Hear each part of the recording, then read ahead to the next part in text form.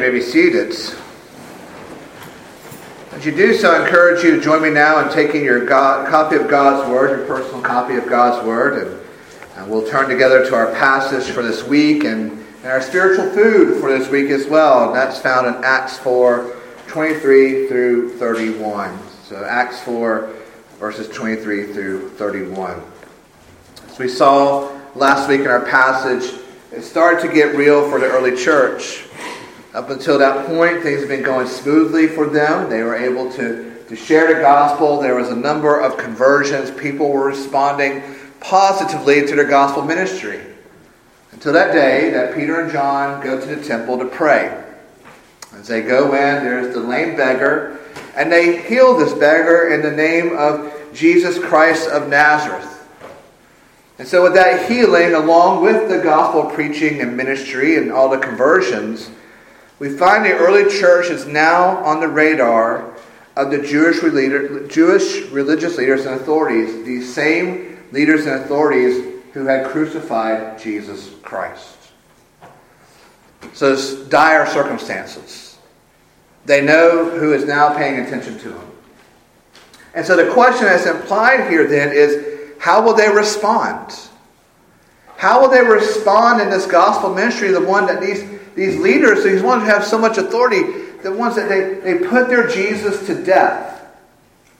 Which means there's that sure certainty that something similar will happen to them. How will the early church respond to this? Will they continue in that boldness of the gospel faith? Will they be bold in their life for Jesus, their love of Jesus? Will they be bold in their sharing in the gospel, no matter the trials or tribulations or the difficulties? Or will they wilt? Will they wilt under the pressure and tribulation of this antichrist rhetoric and actions? How will they respond? We'll turn to our passage this morning. We find our answer there. But to help us understand this answer and its context and how it applies to us, let's go to the Lord in prayer so He may bless us with that understanding. So Lord, we pray for that understanding this morning.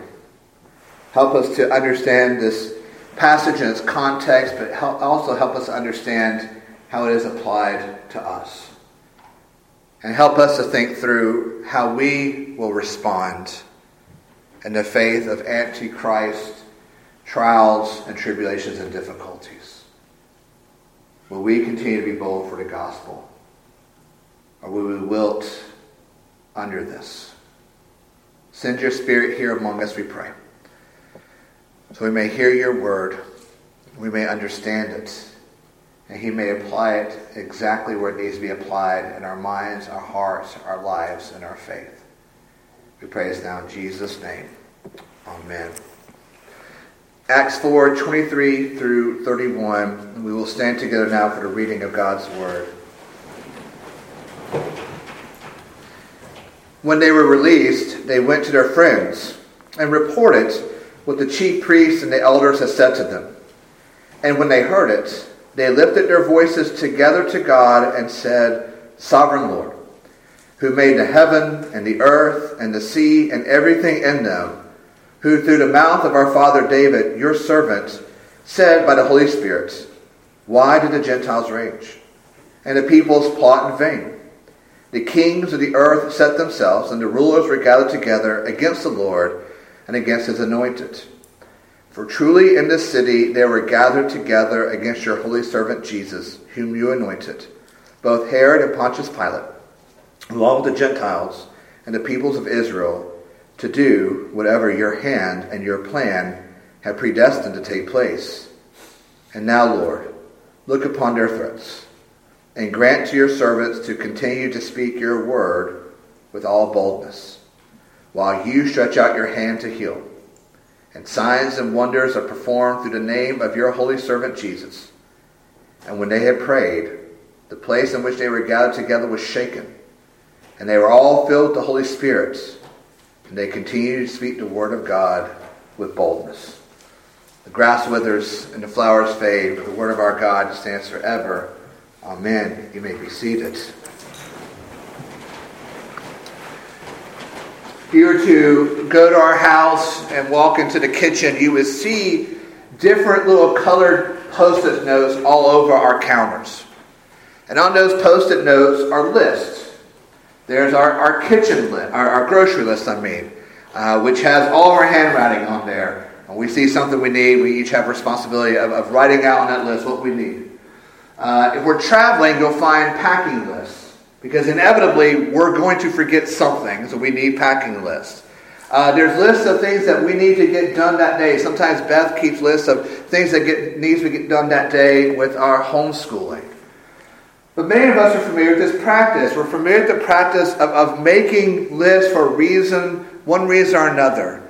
And these lists show a list of priorities, of things that are important to us that we need to get done or we need to acquire. They are a list of priorities. And when we think about these lists, and if you're like me, then your mind may end up somewhere along the line going to Christmas, our birthdays. And I'm sure we've all had the occasion when that holiday of Christmas is coming up, or your birthday, somebody in your family or somebody that you know and love comes to you and says, you need to make a list of what you want for gifts. You need to make a list of what it is you want for Christmas or for your birthday. And looking around this morning, I see that many of us are the generation of catalogs. Do y'all remember those antiquated things you would get in the mail? Catalogs. And when my parents would come to me and say, James, you need to make a Christmas list, I would go and get the Sears catalog and the J.C. Penney catalog, whatever I get my hand on, and I would make a list of what I wanted. Of course, nowadays, all you have to do is go to Amazon and make a wish list. My children just actually send me links and say, here, get me this, and that's how it works now. But back in the good old catalog days, we sit down with those catalogs. And we go through, we make our wish list. We give them to our parents. And probably at some point your parents looked at the list and handed it back to you and said, that's entirely too much. Your list is way too long. You need to figure out what it is you really want. So you sit back down with that list.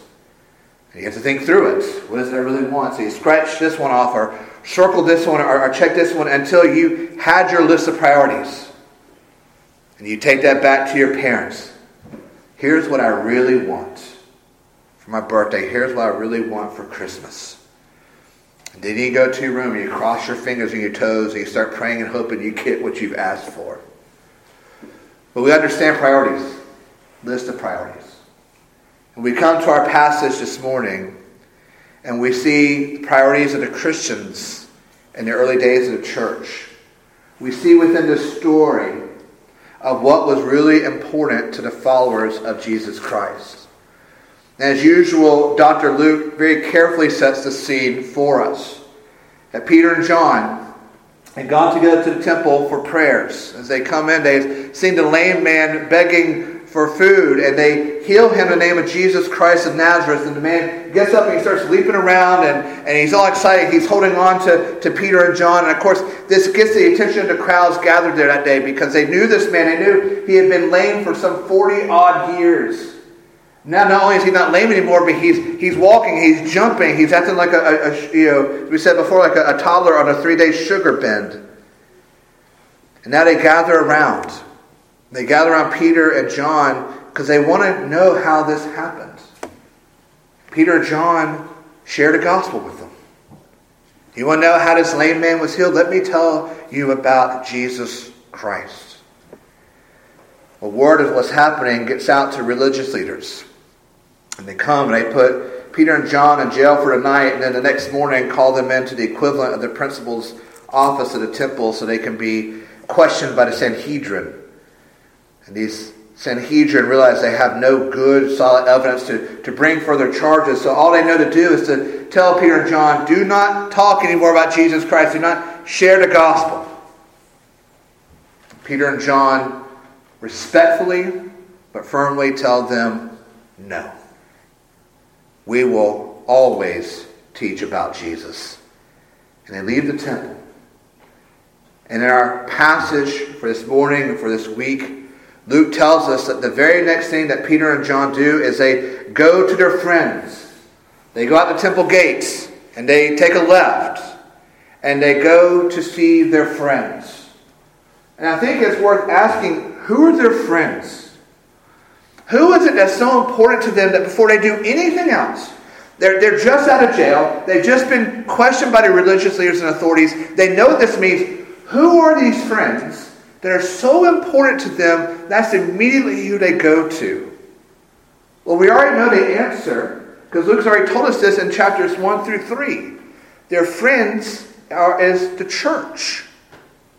Their friends is the church. So the idea here is that Peter and John leave the temple, take a left, I would imagine, or whatever, and they immediately make their way to where the church is, to where all their friends are gathered. And I think that this is interesting. I think it gives us insight to how central the church and the fellowship of the church was for the early Christians. For them, it wasn't a once-a-week social club meeting where you go to see and to be seen. It wasn't just a 1-hour commitment for them to fulfill and then move on to something else. It wasn't a family tradition for them to indulge in every once in a while. No, the church was much more central to them. So central was the church, so central was the fellowship of the church. That's where immediately they made their way after suffering these trials and tribulations. It's the top priority in their lives. It was important to them. And I think an important detail for us, because that's a detail I believe still stands as an example for us today. I think oftentimes we are tempted when we come to these parts of Scripture that maybe we don't like. That if we believe in, we'll redefine our lives, and we don't like them, so we'll say, well, that's a cultural anomaly. That was back then. And it doesn't apply to us now. We're more modern. We're more evolved. We've come further along. We're 21st century Christians, not first century Christians. But this wasn't a cultural anomaly. This wasn't something they did back then because they didn't have the internet and social media and streaming. Now, what they do here, we see throughout Scripture, we see throughout the history of church, the church is central. Because the church is the bride of Christ. And we know in terms of marriage, if you have somebody else who's more important than your spouse, that's called adultery. It's adulterous for us to have someone else more important to us than Christ and His bride. Because His bride is our eternal family. This is our eternal family. So where else would they rather have gone to? Who else would they have rather have been with? So they take a left. And they go. And they tell them everything that happened from the moment they left them the day before, to going to the temple, to healing the lame beggar, to sharing the temple. They shared with them everything. And Luke majors on details. He's a doctor. He's thorough. He likes details. It's interesting that here he says when they had gone to their friends and told them everything. He doesn't say anything about that afterwards, about gathering together for a conversation to figure out what happened or to call a meeting of the leaders. Rather, he says, Peter and John go, find their friends, find the church, tell them what happened, and then they pray. It's this seamless transition of talking about what happened, hearing about what happened, and then they pray. And I think that tells us about how natural reaction prayer should be to God's people. Listen, when hard things happen to me, or difficult things come up in my life, I'm really good about griping about them. Beth can tell you, I'll come home and I need to talk to you. And we go talk. Or I call some pastor friends and I say, I need to get this off my chest. I think it's easy for us, when difficult things happen, we gripe, we moan, and then we may eventually get to prayer. There's no griping. There's no moaning. There's no writing a letter of protest. They go straight to prayer. And Luke emphasizes that this was a church prayer. It says, and when they heard it, they lifted their voices together to God. Let me read it again with that emphasis. And when they heard it, they lifted their voices together to God. They didn't say, Pastor, you pray. They didn't say, okay, what apostles are here? Okay, you pray. And Luke emphasizes that everyone joined together in prayer. The natural reaction for the church was for the church to pray together in one voice, all for the same purpose. Luke is describing here a church prayer meeting. And that was their response. And the prayer that's recorded is a beautiful prayer. Not because it's eloquent, but because it's formed by Scripture. And it's centered on Christ. And this is how they pray in response to their situation. Again, prayer is their first response to the situation. And this prayer was a Scripture-formed, Christ-centered prayer. This prayer, as we've read through it, and we'll read through parts of it here again in a moment, we find it is very much shaped by what God has said to them in Scripture. And we talked a little bit about this morning in Sunday school. And all of you who are in Sunday school promised me you would not tune me out at this point. So I'm going to hold you to that promise. Somewhere in the line of the history of the church, generally speaking, Christians have moved from praying Scripture, or praying prayers that were obviously shaped by Scripture, to now praying mainly extemporaneous prayers. We've moved from prayers that have the boundaries of Scripture, that put us on the lanes of Scripture, to now these breathy prayers. Of, oh God, this is about me. And I'm going to come to you and I'm going to pray all about me. Because me is the most important person you have ever known. And you need to answer me. The model we see here with this prayer, and the model we see of prayer in all Scripture, is either the model of we pray Scripture back to God, or we pray prayers that are shaped by God and by His Word. It's a prayer that is focused on God. And I think the best way we can think of a prayer like that is to think of a funnel. And we know the shape of a funnel, right? It's in the shape primarily of a triangle. And at the top of it is the greatest amount there. And then it funnels down. And when we pray as we ought to, according to Scripture, as we pray our prayers that are shaped by Scripture, what we find is at the top of our prayer funnel is God. Who God is. And all the great things that God has done. And we pray like that, then it funnels down to ourselves. Because what we find is when we pray in the light of who God is and what God has done, that puts all of our problems in perspective. It puts all of our desires in perspective. Now, it's not all for our glory, it's for the glory of God. Prayer is meant to be like that funnel. And we think of John the Baptist saying, I must decrease so God may increase. And that's the model of prayer.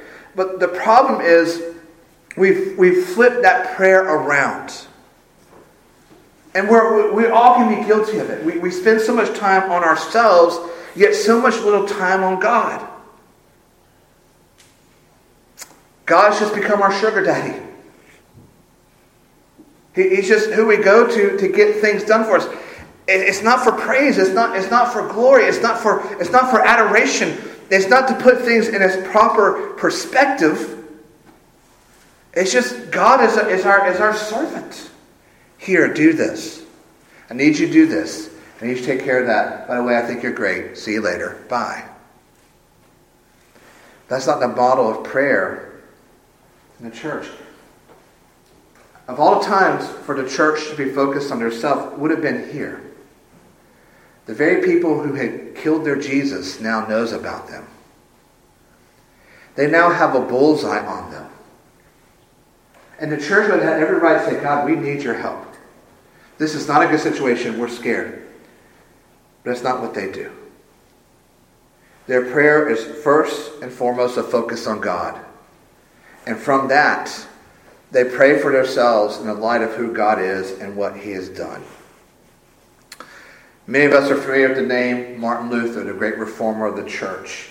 And when you read about Luther, you find he was an incredibly busy man. There's the idea that his busyness actually killed him. The same with John Knox and John Calvin and others as well. He was a professor. He was a pastor. He wrote books. He wrote tracts. He had correspondence. He did counseling. He rose a family. He was guiding the Reformation. There's a lot going on. And Luther would say this: work from morning until late at night. In fact, I have so much work to do that I shall have to spend the first 3 hours of it in prayer. Chances are, if you look at your day during this week and you're going saying, I've got to be going from 7 a.m. to 10 p.m. at night, your first reaction isn't going to be, let me wake up at 4 a.m. Have time of prayer for it. But that's what Luther did. And we have examples of these prayers where he would spend a majority of it focused on who God is and what he's done. Not for God to help him get stuff done, but he spent that time focusing on who God is and what he's done. And that put everything else in his perspective. You see the example set for us by Jesus, set by his followers here, by followers throughout history, is that effective prayer isn't the prayer that's just a laundry list of us and ourselves. Effective prayer is the prayer that majors on and emphasizes the greatness of God and the gracious mercy of all that he has done and all he is doing. And look at how they began their prayer. Sovereign Lord. It's an interesting term. Because it's a term that expresses the total creative power and control of the Lord over all his physical creation and over the affairs of humanity. And the way they chose to open their prayer immediately set the focus on the fact that God is in control. The way they opened their prayer, it was a reminder of his complete, holy, wise, and powerful ways, that he preserves and governs every creature and every action. From the get-go, they are setting themselves in the light of the fact that their God is in control. And they say, Sovereign Lord, you're the one who made the heavens and the earth and the sea and everything in them. He is the sovereign Lord who is the creator. All things have been created by him. But there's also a contrast here. This God who is sovereign, this one who has created all things, is more than those who have put them on trial. He is above them. He is the great eternal King whose ways and plans and actions are eternal. This prayer is reminding them that what the religious leaders did in that day is just maybe a slight blip on the eternal timeline, because each of them will eventually die away and their actions and decisions will fade away. They are just temporary, but God is eternal. And so the God they worship, the God they follow, is the one who is sovereign and eternal. And that will always put a different spin on things for us, won't it? When we have those trials, those tribulations, and those difficulties, when we bring them to God in the light of his sovereignty, the fact that he is creator, the fact that he is eternal over all things, we'll put that in a different light, won't it? Our situations begin to make maybe not more sense, or may not make sense to us, but will make more sense to us when we see them in the light of who God is. That's the funnel of prayer, isn't it? God, you are sovereign. You're a creator. You are eternal. And I can trust in that. And so from that, the Christians then pray Scripture. They pray back to God Psalm 2. because this psalm helps them to remember the truth and implications that God is sovereign and eternal. Why do the nations rage? Why do the kings plot? You're the one who's in charge. And they can pray that and see it at work in the present. Because of that psalm, they're able to understand that part of its fulfillment is what has happened in Herod and Pilate and the Gentiles and the peoples of Israel gathered together against the Lord and against His anointed, who is Jesus Christ. This prayer reminds them praying back Psalm 2 reminds them that all these horrible things that had happened was part of God's plan for His people's salvation. This didn't happen by chance. This didn't happen by chaos. Matter of fact, they all go on to pray that not even the wrongful death of Jesus happens apart from God's sovereign will and control. That the certainty of God's plan for the world is established by His sovereign plan and is ensured by His almighty hands. Now this leads us into some interesting theological waters. And I'm going to try to keep us in there as briefly as possible. But there are people in the Christian world who see a lot of tension between the sovereignty of God and human responsibility. And one has to outweigh the other. Either God is completely sovereign and rules in a sort of fatalistic way, or man's responsibility, our responsibility, overweighs God's sovereignty and He has no control. And we think of it as a balance. What Scripture teaches us is that these two things are perfectly in balance with each other. It's the compatibility of divine sovereignty and human responsibility. And we see that here in how they describe the suffering and crucifixion of Jesus Christ. That the murderers of Jesus acted in accord with what God had determined. Since before the beginning of time, this was God's plan. That Jesus would be crucified in this way by these people.